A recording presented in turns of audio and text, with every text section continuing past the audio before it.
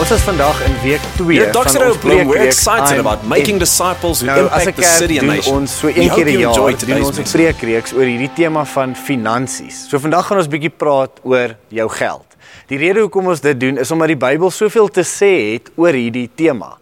Maar wat nou baie interessant is dat Jesus het vreeslik baie oor geld gepraat, maar tog het hy nooit gevra vir geld nie.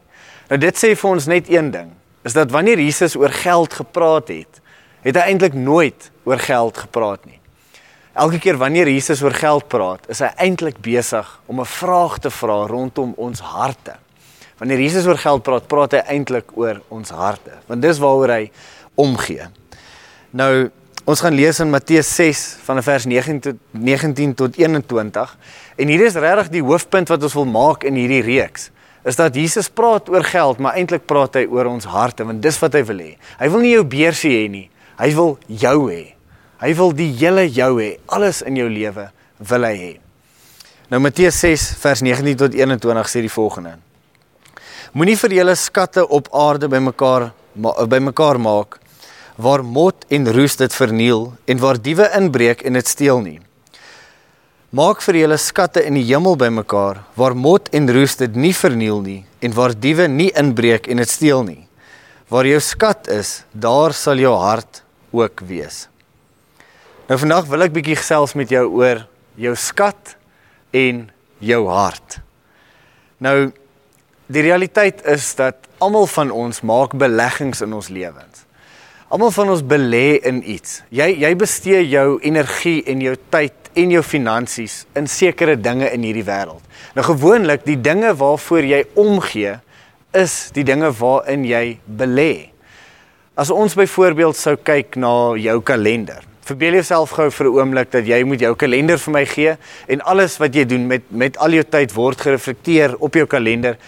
Net deur te kyk na jou kalender, sal ek vir jou kan sê wat die dinge is waarvoor jy lief is. Want iets van waarin jy jou tyd belê, verklap iets van jou hart. Dit sê vir ons wat die dinge is waaroor jy omgee.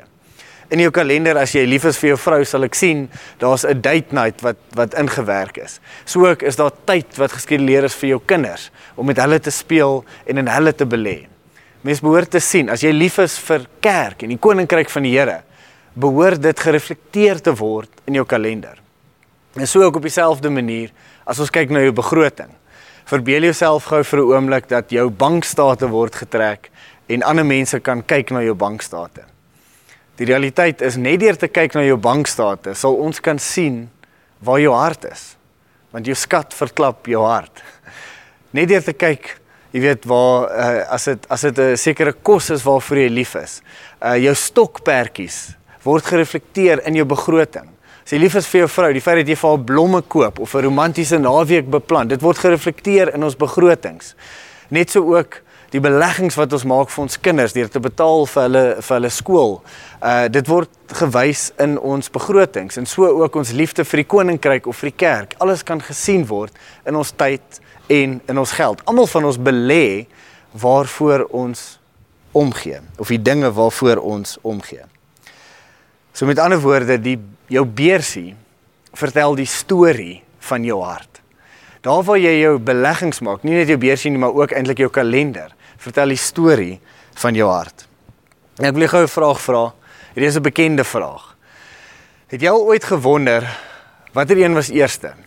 Die hoender of die eier? Die hoender of die eier? Was daar eers 'n eier en toe 'n hoender, en toe weer 'n eier en 'n hoender? Of was daar eers 'n hoender en toe 'n eier en toe 'n hoender en 'n eier? Wat sien was eerste? Nou in my opinie, dink ek dalk was die hoender eerste. Ek dink dalk het die Here eerste hoender gemaak en toe lê hy eiers ensovoorts.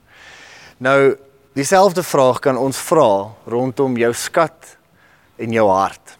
Jou beursie en jou hart. Watter een lei watter een?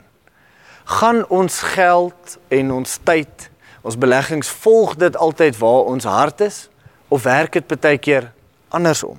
So met ander woorde, belê jy in die dinge waarvoor jy lief is, of word jy lief vir die dinge waarin jy belê? Nou, of 'n ander manier om die vraag te vra is, lei my hart my beursie, of lei my beursie my hart? Nou, Matteus 6 vers 9 of vers 21, sê eintlik vir ons die volgende: waar jou skat is, daar sal jou hart ook wees. Nou ons weet dit is die waarheid, dat jou hart lei soms jou beursie. Jy belê in die dinge waarvoor jy lief is, maar wat hierdie teks ook nou sê, is dat soms word jy lief vir die dinge waarin jy belê. Partykeer is dit jou beursie, wat eintlik jou hart ook lei. Of die plekke waar jy jou tyd spandeer, wat ook soms jou hart lei. Nou ons weet, dat ons belê in die dinge waarvoor jy lief is. As jy lief is vir jou vrou, lief is vir jou kinders, is daar tyd en hulpbronne wat gaan na daardie liefde. As jy 'n stokperdjie het, deur te kyk na jou finansiële staat, kan ek weet of is jy 'n golfer, of is jy 'n jagter, of is jy 'n man wat vis vang. Net deur daarna te kyk, want die dinge waarvoor jy lief is, jou beursie volg. Ons maak daai belegging. Maar dit is ook andersom. Partykeer word jy lief vir die dinge waarin jy belê. Dink as jy baie tyd spandeer met 'n groep mense, sê maar hier by die kerk of in 'n community groep is, hoe meer tyd jy spandeer saam met 'n bepaalde groep mense, hoe liewer gaan jy word vir hulle, want daar's 'n belegging wat gemaak is, en jou hart gaan jou belegging volg. So ook in dieselfde manier, as jy byvoorbeeld aandele gekoop het, op die aandelebeurs. Miskien het jy aandele gekoop, en jy het 'n paar aandele in Sasol gekoop, en jy het dalk 'n paar aandele in Absa gekoop, en dalk in Apple, en jy het 'n paar aandele. Ek dink die enigste mense wat in die koerant, jy weet daai stukkie in die koerant, die sake afdeling, die enigste mense wie dit lees, is die mense wie beleggings daar het. Want dit maak saak vir hulle. Nou wat gebeur as jou aandele val op die aandelebeurs? Jou hart raak seer. Jou hart val ook, saam met die aandele, want jy het belê daarin. En so ook, wanneer die aandele klim, dan klim die gemoed van jou hart ook. Partykeer is die plekke waar jy belê, lei ook jou hart. Jy begin omgee. Jy weet, jy gee glad nie om oor wat gebeur in die bestuur by Sasol, totdat jy aandele het. Dan ewe skielik gee jy om oor wat die bestuur van Sasol doen. Nou so ook met die koninkryk. Man, vriend, ek wil jou uitnooi. Moenie altyd net wag vir jou hart nie. Partykeer moet jy jou hart lei. Partykeer moet jy beleggings begin maak. Nie net in jou finansies nie. Ek weet ons praat oor finansies, maar eintlik die Here wil nie hê jy moet net belê met jou finansies nie. Hy wil hê jy moet belê jouself. Jy moet jouself belê. God does not want you to only invest your finances. He wants you to be invested. Dis wat belangrik is vir hom. Maar partykeer is dit goed om te begin by iets soos finansies of by jou tyd. En laat toe dat daai beleggings wat jy maak jou hart lei en 'n nuwe hart kry vir iets. As jy weet, jy wil graag 'n groter hart kry, byvoorbeeld, ek weet nie, vir 'n kinderreis of vir kinders. As jy dalk 'n hart het, sodra jy gaan begin belê, tyd en geld, gaan daai hart wat jy het vir dit begin groei. My vraag wat ek jou wil vra is, waar belê jy? Waar is jy besig om skatte bymekaar te maak? Is jy besig om skatte in die hemel bymekaar te maak? Of is jy besig om skatte op aarde bymekaar te maak? Nou, iets wat waaroor die Bybel baie duidelik is dat daar 'n dag gaan kom waar ons verantwoordbaar gaan wees vir ons lewe. Ons gaan 'n antwoord moet gee op hierdie groot vraag, wat die Here vir ons gaan vra. Wat het jy met jou lewe gedoen? Daai dinge wat ek vir jou gegee, die gawes, die tyd, die talente, die hulpbronne, die geld. Wat het jy gedoen met wat ek vir jou gegee het? Jy weet 'n bekende gelykenis wat Jesus vertel in Matteus 25, die gelykenis van die muntstukke. Want hy vertel van 'n man wat sy slawe bymekaar geroep het. Die man was op pad om te reis iewers heen. Hy roep slawe bymekaar en hy gee vir die een 5 muntstukke en hy gee vir die ander een 2 muntstukke en vir nog 'n ander een gee hy 1 muntstuk. En dan na 'n tyd kom hy terug en hy vra vir die slawe, wat het julle hiermee gedoen? Hulle moet verantwoording doen vir dit wat aan hulle toevertrou was. En dan sê die een wat 5 gehad het, hy het dit verdubbel, daar is nou 10. Die een wat 2 gehad het, het dit verdubbel, daar is 2. En dan sê hierdie man vir hierdie slawe die volgende, of is eintlik maar die prentjie van wat Jesus vir ons gaan sê. In vers 23, mooi so, jy is 'n goeie en getroue slaaf. Oor min was jy getrou, oor baie sal ek jou aanstel. Kom in en deel in my vreugde. Dit praat van 'n beloning. 'n beloning. Dit praat van die feit dat die ewigheid is 'n realiteit. En dit wat ons doen in die tydelike, het 'n impak op die ewigheid. En dan sou ook die man, die slaaf wat niks gedoen het met die 1 muntstuk wat hy gekry het nie. En dan sê die man vir hierdie slaaf, jy is 'n slegte en 'n lui slaaf. Die punt van die saak is, die Bybel is duidelik dat eendag gaan ons staan voor die Here en verantwoording moet doen vir wat ons gedoen het met ons lewe. Ek wil vir jou 'n teks lees in 1 Korintiërs 3 verse 10 tot 15.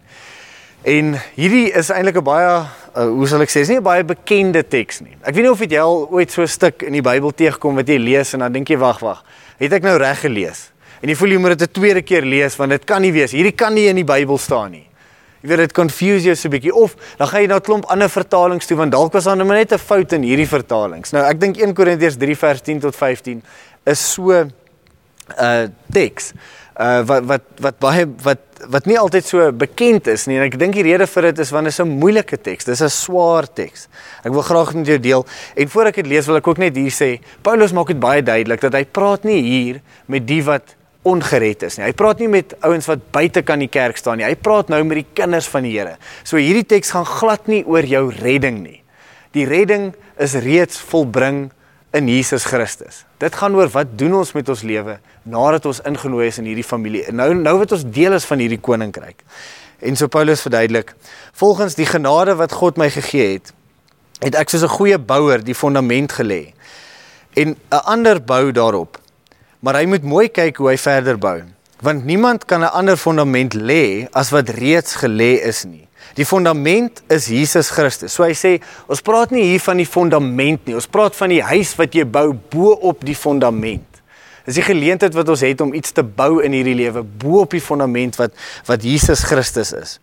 Of dit goud, silwer, edelstene, hout, gras of strooi is waarmee iemand op die fondament bou.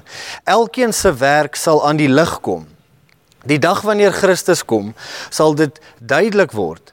Die dag kom met vuur. En die vuur sal die gehalte van elkeen se werk toets. As iemand se bouwerk bly staan, sal hy beloon word. As iemand se werk verbrand, sal hy nie beloon word nie. En tog sal hy self gered word, maar soos iemand wat uit die vuur geruk is. En so die punt wat hierdie stuk maak, is dit praat nie van ons redding nie. Die fondasie is reeds gelê, jy is 'n kind van die Here. Maar daar's daai stuk verantwoording. Daar's daai stuk wat jy voor die Here gaan staan en sê, dis wat ek gedoen het, dis wat ek gebou het. En die vraag is, waarmee bou jy? Wat is jy besig om te bou? Hoe is jy besig om te bou? Nou eendag as jy voor die Here staan, wil jy 10-10-1 nie jou paspoort uithaal en vir die Here sê, Jesus Here, kyk hoe dik is my paspoort. Ek het hom vol getravel. Ek was reg oor die wêreld. Kyk al die strande wat ek besoek het, al die monumente wat ek gaan kyk het reg oor die wêreld. Ek het die wêreld gereis. Dis almal wonderlik, nê? Nee. Jy gaan nie wil hê daai werk moet getoets word deur vuur nie. Is dit al wat jy gaan wys? Die vraag is eintlik in Engels wil ek sê, what are you going to have to show for it? What are you going to have to show for it at the end of your life? Wat gaan jy wys? Jy wil ook nie voor die Here staan en sê, Here, ek het gehou van golf, net soos ek doen, ek is baie lief vir golf. En vir die Here sê, Here, ek was 'n single handicap. Ek was nogals goed in golf. Hard geoefen. Ek was nogals 'n goeie golfer. Ek het al my pelle gewen. Of dalk voor die Here staan en sê, Jesus Here, ek het mooi karre gehad. Jy gesien hoe baie karre het ek gehad. Of dalk is jy 'n gamer. Jy sê, Here, jy weet daai game Counter-Strike. Ek was op 'n level 121 met Counter-Strike. Dis waar ek my tyd en energie belê het. Weet, wat moet die Here doen daarmee? Jy weet, hoe moet hy dit beoordeel? Ons wil voor die Here staan en gebou het met iets wat waardevol is. Ons wil skatte in die hemel bymekaar maak. Laat ek net hierdie sê, om te reis en of om 'n stokperdjie te hê, dis glad nie verkeerd nie. Daar's niks fout daarmee nie. Jy mag dit hê. Maar dit is net die bonus in die lewe. Dis die lekker dinge van die lewe, maar dis nie waarmee ons bou nie. Ons bou nie ons lewe daarmee nie. Dis nie waar ons hoofbeleggings maak nie. Dis wanneer daar oor is, wanneer daar ekstra is. Dis die lekker dinge, die wonderlike seëninge van die Here wat ons kan geniet. Maar dis nie waarmee ons lewens bou nie. Nou, jy mag dalk die vraag vra, wat beteken hierdie vir ons? Soos ja, jy sê, ek besef, hierdie is soms 'n moeilike ding, dis 'n swaar teks vir ons, want ons het soms hierdie gedagte in ons koppe van YOLO. Ek weet nie of jy bekend is met die term YOLO, YOLO, beteken you only live once, né?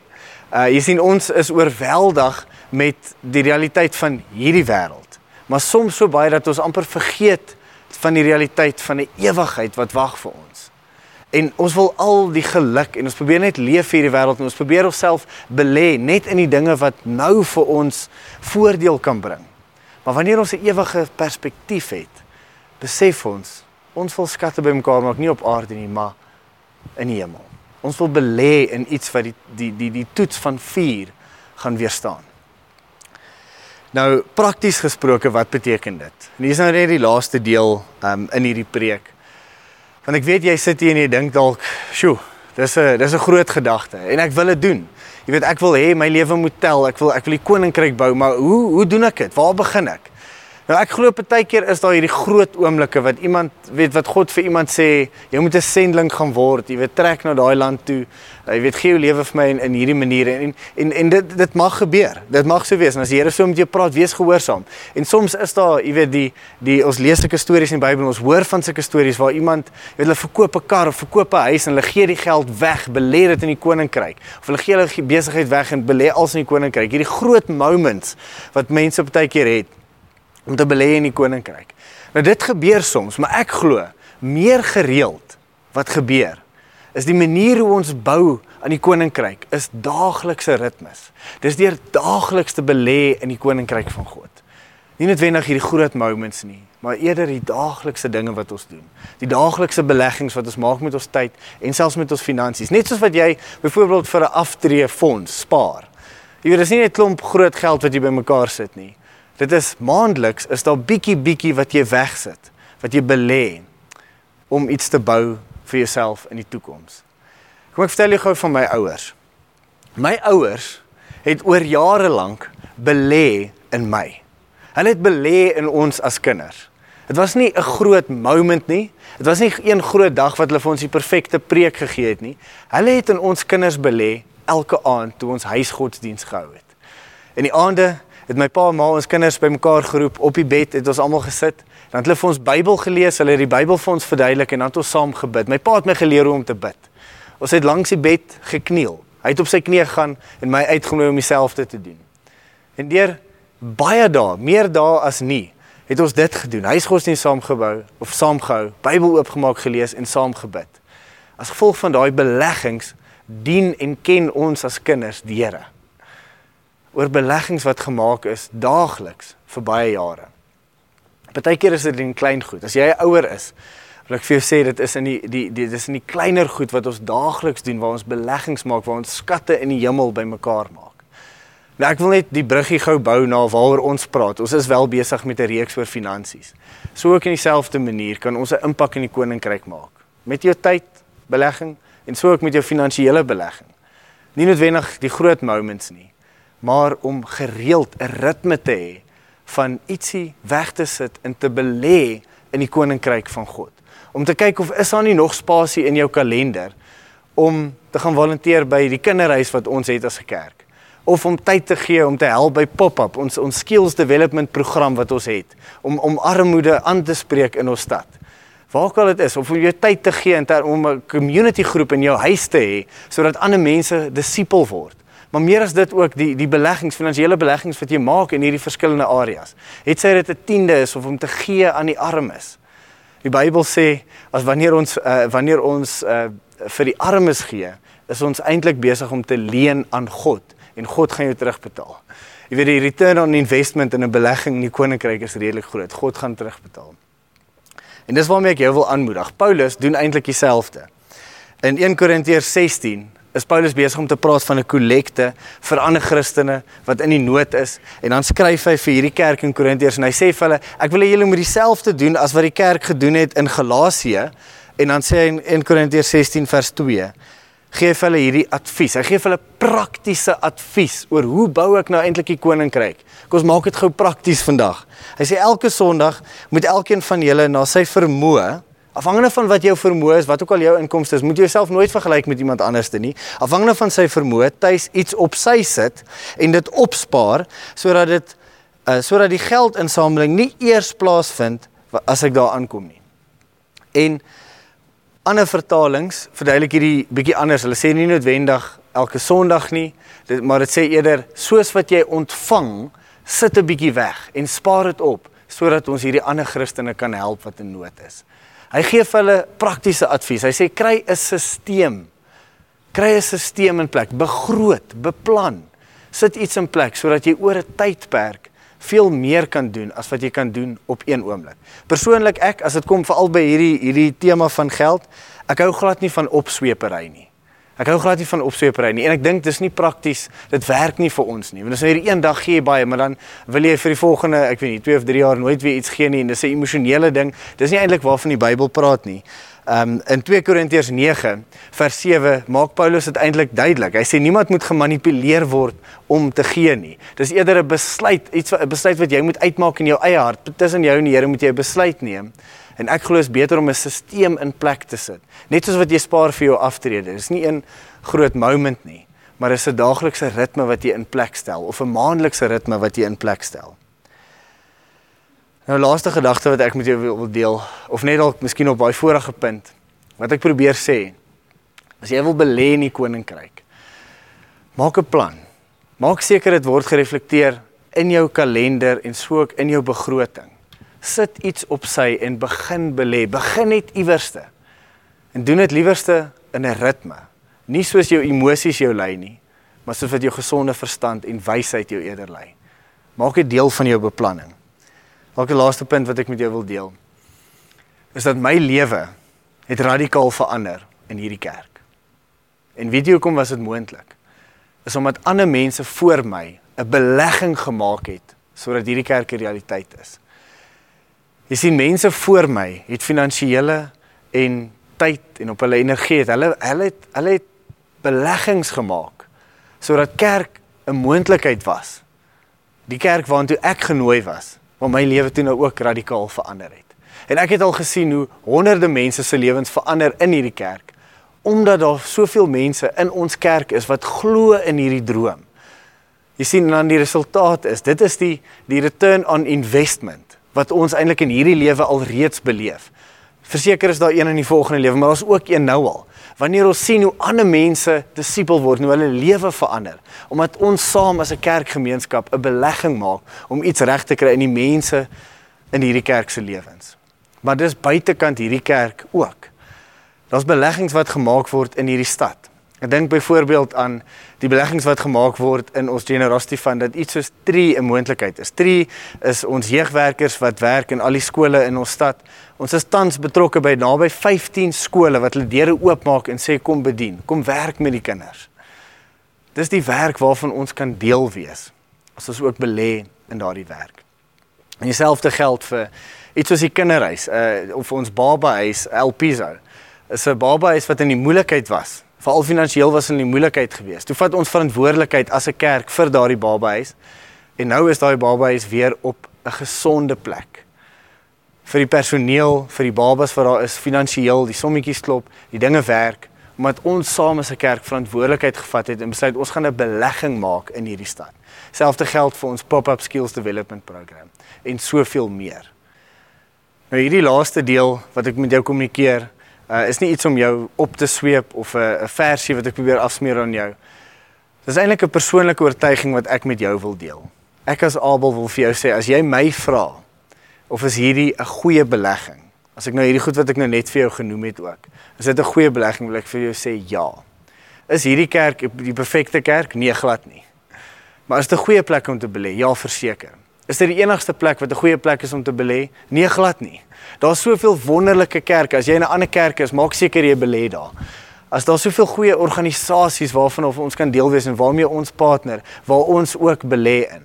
Maar is hierdie 'n goeie plek om te belê? Ja, verseker. As jy deel van hierdie familie is, wil ek jou uitnooi. Kom saam met ons, net soos wat die res van ons, nie net ons geld nie, maar ook ons tyd en ons energie, saam met 'n groot groep leiers in hierdie kerk, besig is om te belê in hierdie droom wat ons het, om te sien dat die koninkryk van die Here 'n realiteit in hierdie stad word. Wil ek jou uitnooi om ook te begin te belê. As dit vir jou iets nuuts is, as jy nog nooit regtig belê het of 'n stelsel gehad het om maandeliks te gee, of soos wat jy inkry te gee nie, wil ek jou uitnooi om dit te doen. Dalk sê jy wel, eers om by 'n 10de te begin is bietjie baie. Ek kan nie by 10% begin nie, dit gaan my budget te veel skok nou.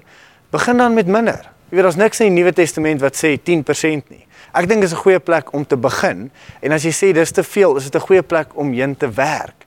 Begin dalk by 5% en werk dan nou daartoe. Miskien is jy op die plek waar jy nou al baie jare gee, dan wil ek jou uitnooi, miskien moet jy dit heroorweeg. Dalk wil die Here jou uitdaag om 'n bietjie 'n groter persentasie te begin gee. En hierdie geld nie net vir 'n tiende, miskien aan die kerk nie, waar jou geestelike tuiste is nie. Dit geld dan ook vir die begroting wat jy opstel, vir die beplanning wat jy maak, om te gee aan die armes. Ons het programme hoe ons ook gee vir die armes, maar dalk is daar ander plekke waar jy wil gee vir die armes. En dit sluit dan ook in om ander mense te bless. Daar's mense in jou lewe met wie jy kan generous wees. Dalk het jy familie wat in die nood is, of vriende in die nood. Jy wil beplan sodat jy vir hulle ook kan gee. So dit is hierdie volle beplanning wat ons kan begin doen. Ek nooi jou uit om dieselfde te doen. Kom ek bid vir jou. Here Jesus, dankie dat ons weet dat wanneer U praat oor geld, praat U eintlik oor ons harte. En Here, ons wil ons harte bring na U toe, Here. Ons wil U volg met alles van ons lewens, Here. Here, ons is U dienaars, ons is U slawe, Here. U het ons vrygekoop en ons behoort nou eintlik aan U, Here. Ons wil hierdie lewe leef vir U. Help ons, Here, ek vra vir elke persoon wat hierdie kyk op hierdie oomblik, ek vra dat U vir hulle wysheid sal gee, Here. Nie emosie nie, maar eerder wysheid sal gee oor waar hulle moet begin belê. Wys vir hulle wat is die eerste stap wat hulle moet neem in hierdie oomblik. In Jesus naam, amen. Thanks for listening to this week's message. Make sure that you get connected to this family on mission by joining us at one of our Sunday services.